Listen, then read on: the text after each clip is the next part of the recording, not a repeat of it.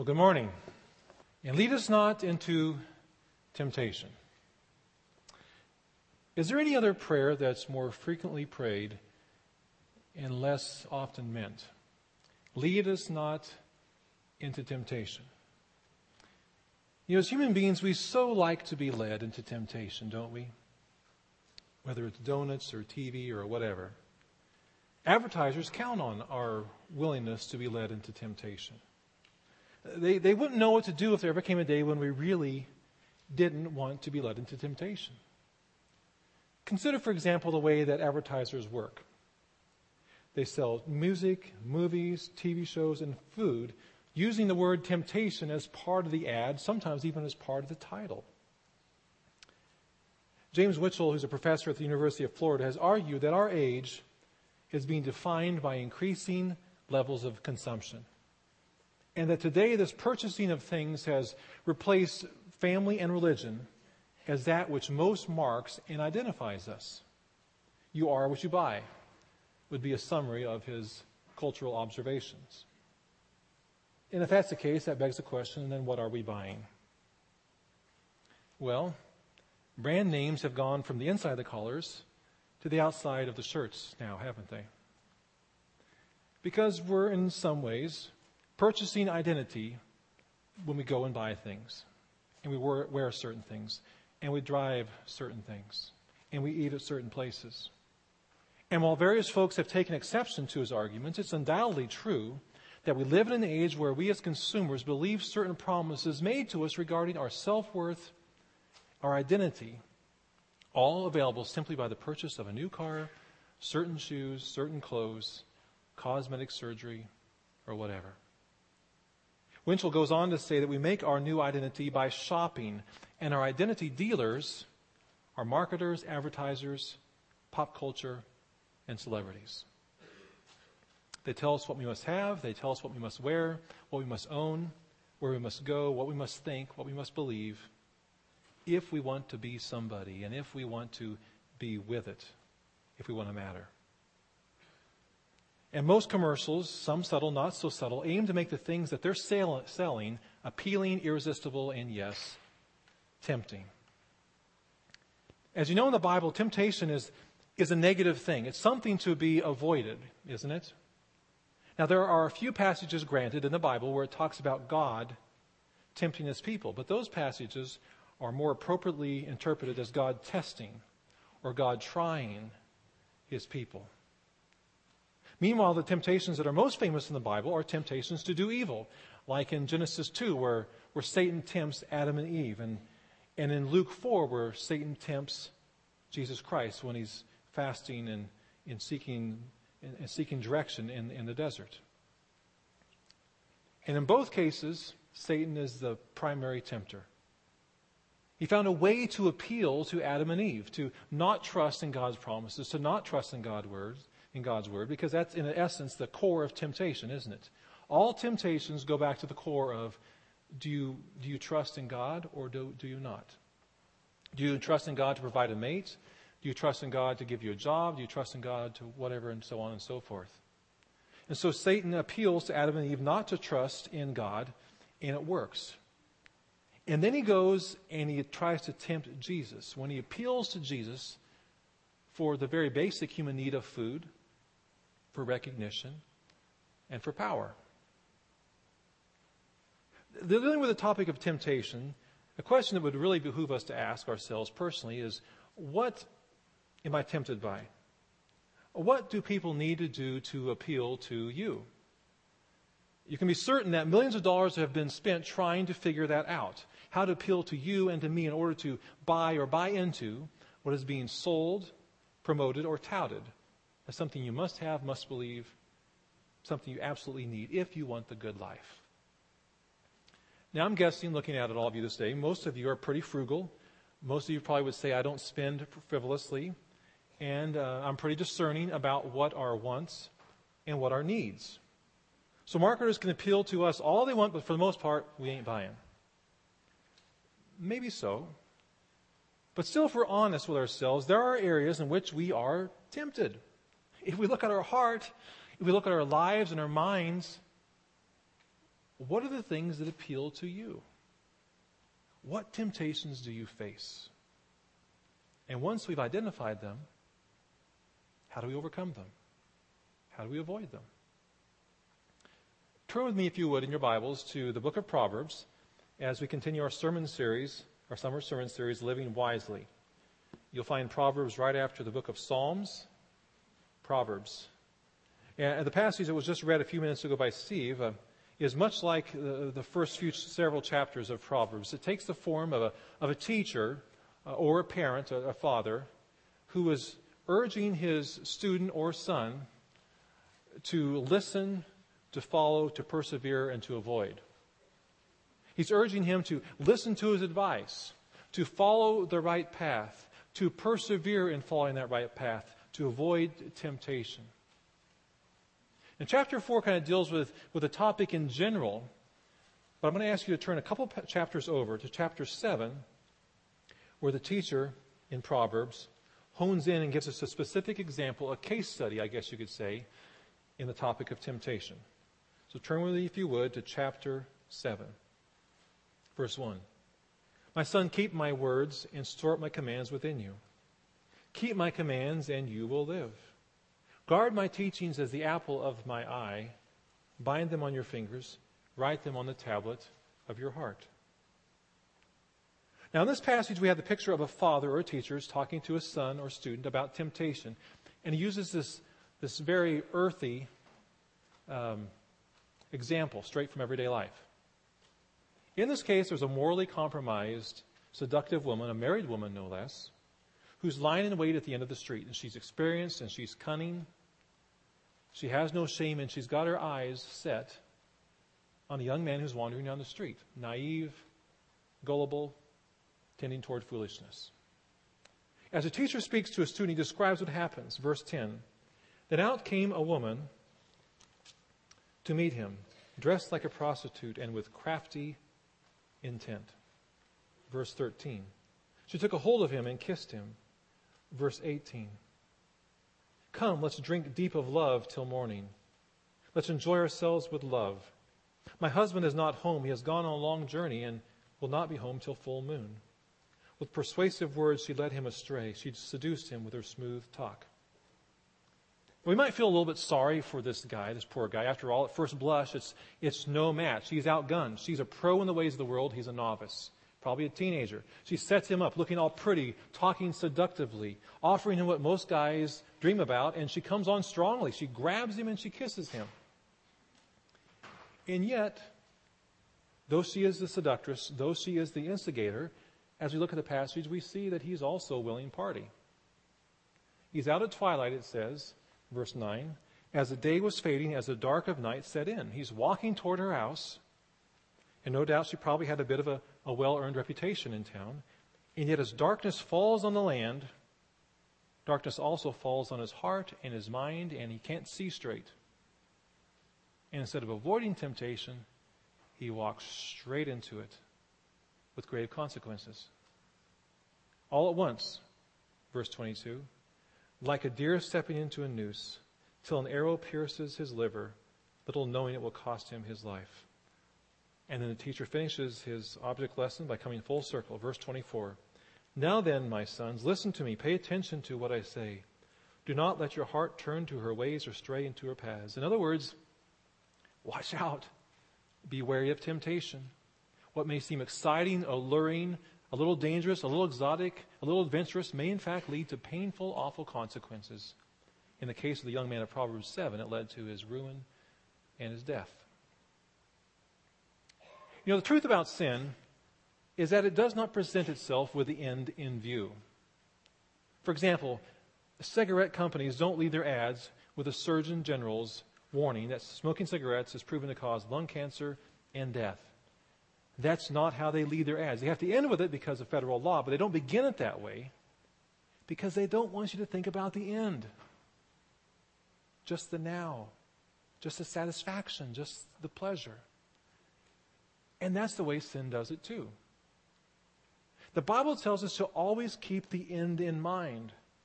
To always look at the consequences of our actions, the natural outcomes of our attitudes and values, the path that our choices will take us down.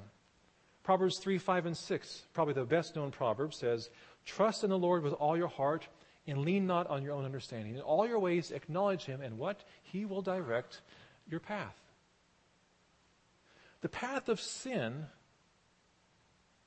Romans 6:23 tells us, leads to death, as does Proverbs 7. By its nature, sin is destructive and deceitful. It'll tell you just enough that you think it's being honest with you and that you have the whole picture and that you've got it under control. But it doesn't tell you everything. For example, you can say, I know it's wrong. I know it's probably not right to have sexual relations outside of marriage. I know it's wrong. I feel guilty, but as long as nobody finds out, what's the harm? Well, there's the inevitable damage done to your soul and the distance you begin to feel from God. There is the distance you begin to feel from loved ones because of your secret. There's the harm you're doing to the other person by drawing them in to make them accomplice to your sin. And it's often the case when one is intentionally deceitful or sinful in one area of their life, it becomes that much easier to deceive and to sin in other areas. Now, we all sin. It's true. None of us is perfect. That's also true. And that means that all of us will struggle at one time or another with temptation. And probably for most of us, there's going to be different temptations that I struggle with or you struggle with that another person doesn't struggle with. But we all struggle with temptation at different times. We're all tempted not to trust in what God has for us as being good and best, but to think that what the world offers, what somebody else offers, or what we want right now is better than doing it God's way. Whether it's sexual in nature, or the use of our words to lie, slander, hurt, the temptation to be proud, to be selfish with our time, money, or possessions. Whatever they might be, they're temptations that we struggle with, and how do we gain victory over them? To find help this morning, we're going to look at another passage of Scripture. It's kind of a corollary passage that deals with temptation as well. And this time, we're going to look at to kind of tie this together, is look at the first chapter of the book of James. So if you could turn there, that's towards the end of the Bible, right after the book of Hebrews. Just a couple of books before the end of the Bible. Where Proverbs 7 gives us a picture of how temptation works, James 1 will give us some principles which will help us avoid ending up like that young man, trapped in whatever particular temptation we face. So James chapter 1. And the first principle that we pull out of this passage is that God is not the source of our temptation. God is not the source of our temptation. Look at verses 13 through 14. Let no one say when he is tempted, I am tempted by God. For God cannot be tempted by evil, nor does he himself tempt anyone. But each one is tempted when he is drawn away by his own desires and enticed. Now, in the first 12 verses, James deals with how to overcome trials, those external pressures and circumstances that come from outside that are designed to develop us and strengthen us, purify us. But in verses 13 through 18, James shifts his focus from how to handle trials to how to handle temptations. And while trials are designed to develop us and strengthen us and grow us, temptations are designed to destroy us and to pull us down. And while trials are external pressures that are put upon us, temptations are internal desires that well up from within inside of us.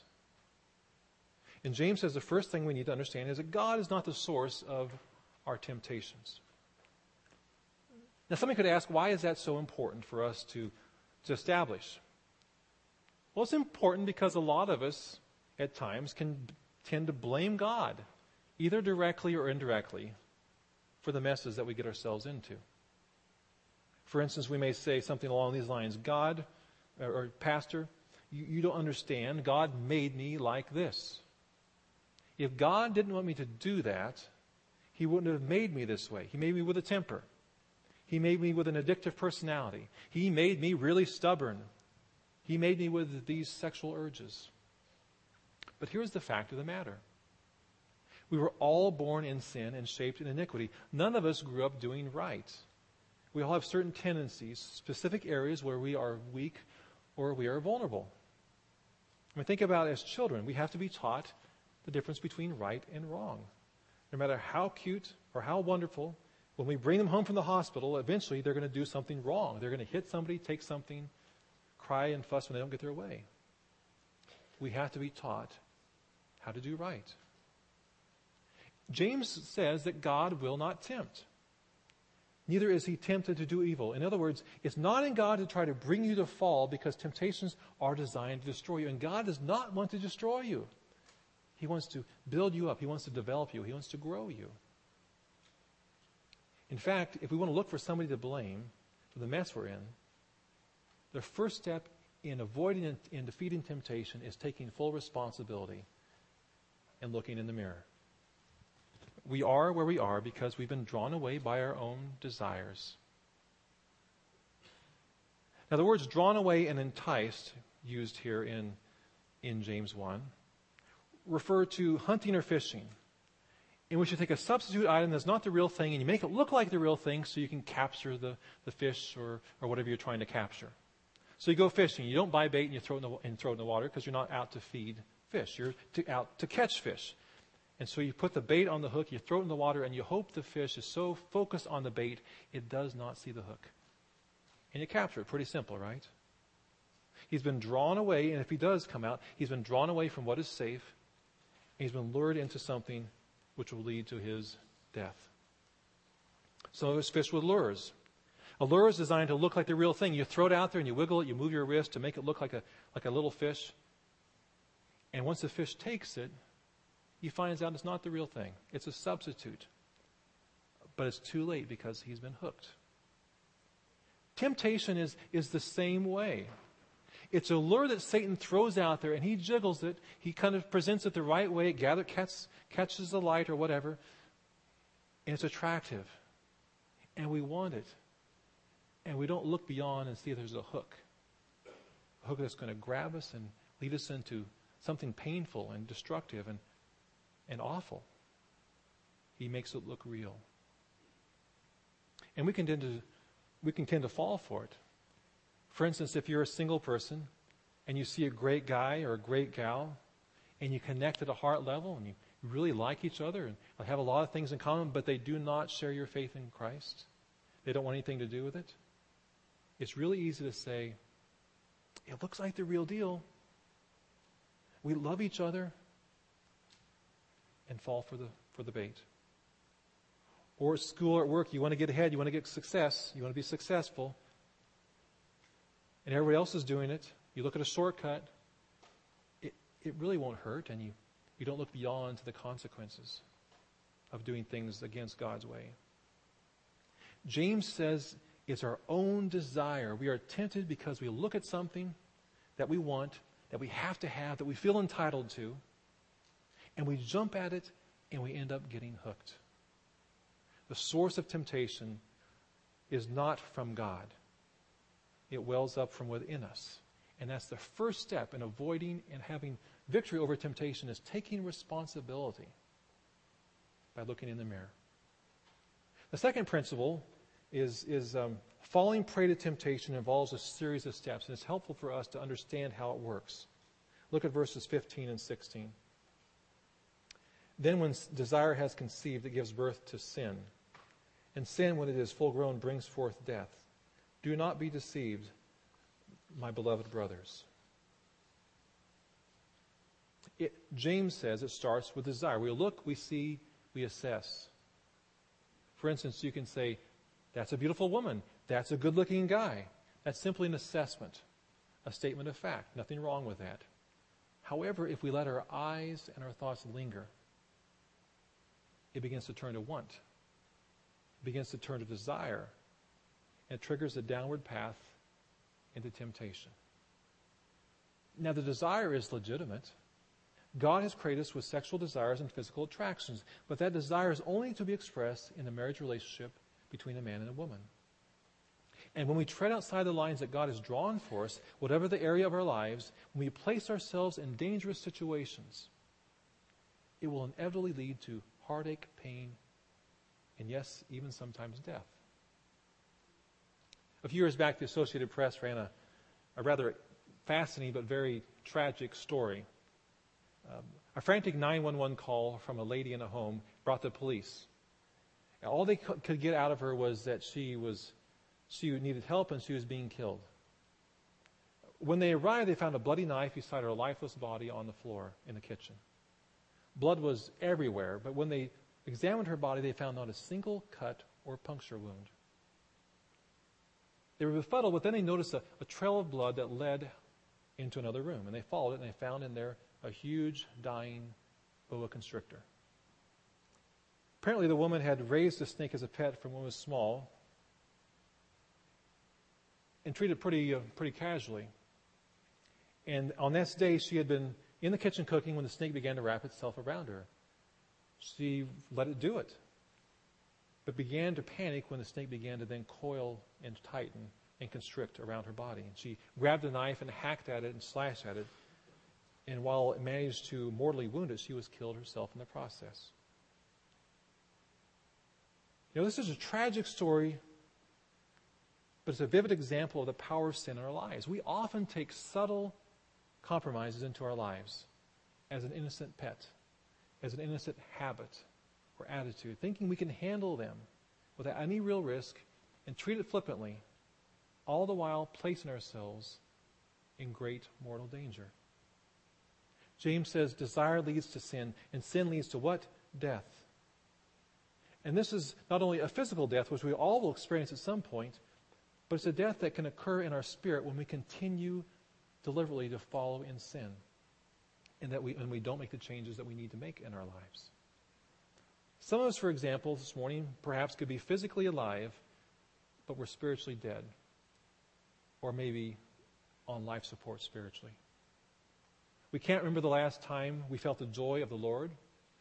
We can't remember the last time we prayed and got an answer. We can't remember the last time God did anything in our lives that could be attributed to God moving and God blessing. And one of the reasons that describes us that we're dead spiritually is because we don't call it sin anymore. We justify it. It's a phase, poor judgment, a mistake, an alternative lifestyle, an arrangement. But the next step that is important, is necessary, crucial in avoiding and defeating temptation is to call it what it is, to face it, and to deal with it. Because if we don't, we will never move forward to be who God wants us to be. And then thirdly, we need to form a strategy for overcoming temptation, to short-circuit the steps before it begins to form. And there are two things that we need to do if we want to overcome temptation. One is very simple, but it's not always easy to do. Stay out of certain places. If you have a problem with alcohol, don't go to the bar to show how strong you are.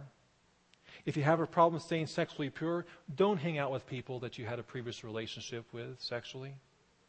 If you make sin available and it's a sin you enjoy, you're going to be in trouble.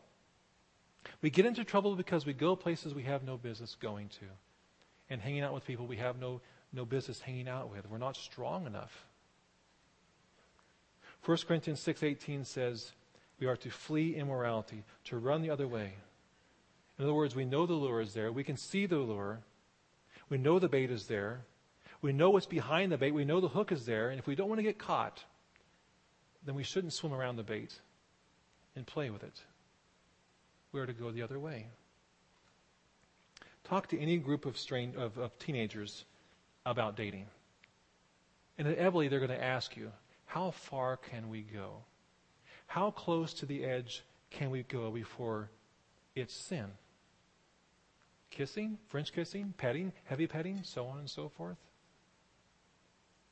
In other words, if I get close enough and I don't get burned by a smell like smoke, is it fire? Is it sin? And before we as adults get too uppity about this, we do the same thing. We try to dance on the edge sometimes with sin. I've done it myself to see how close we can get before we sin. And every time we kind of dance on the edge but don't get burned, we get a little bit closer to see how far we can push it. And eventually what happens? We slip and we fall in. It's not how close you can get to sin.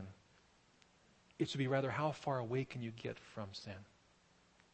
We have a choice. We can either live our life trying to avoid godliness, play as close as we can to the fire but not getting burned, or we can pursue godliness. You know, I cannot be in the wrong place if I'm in the right place. If I'm home in bed at a decent hour, I physically cannot be at a party where I'm tempted.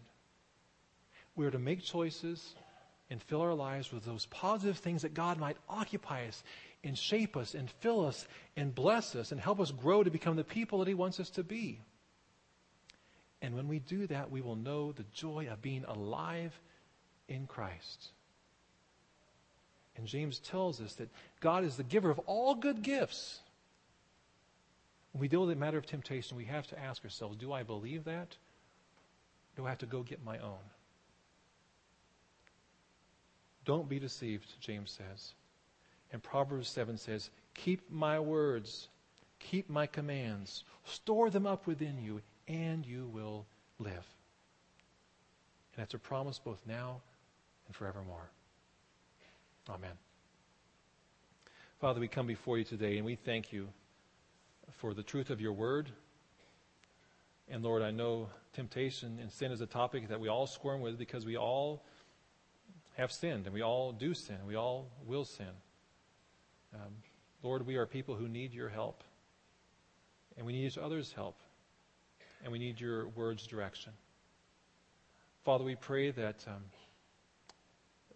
you would help us through the power of your Spirit and the truth of your word to pursue godliness, to avoid temptation, and to trust and believe that what you have for us is better than what somebody else is offering.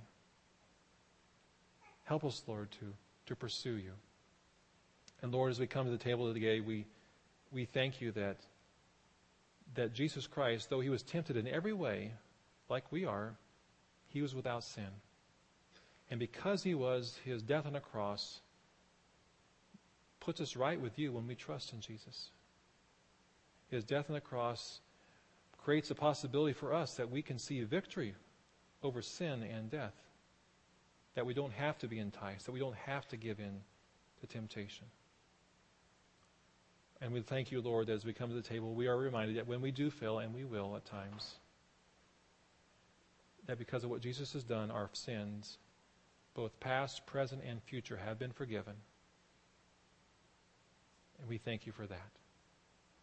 So, Lord, now as we come to the table, we commit ourselves to examine our hearts, to ask for your strength and your help, to confess our sin, and to renew our trust and belief in you, that what you offer us is far better than anything that Satan or the world dangles in front of us. We thank you, Lord, for the victory we can have through you. In Jesus' name, amen.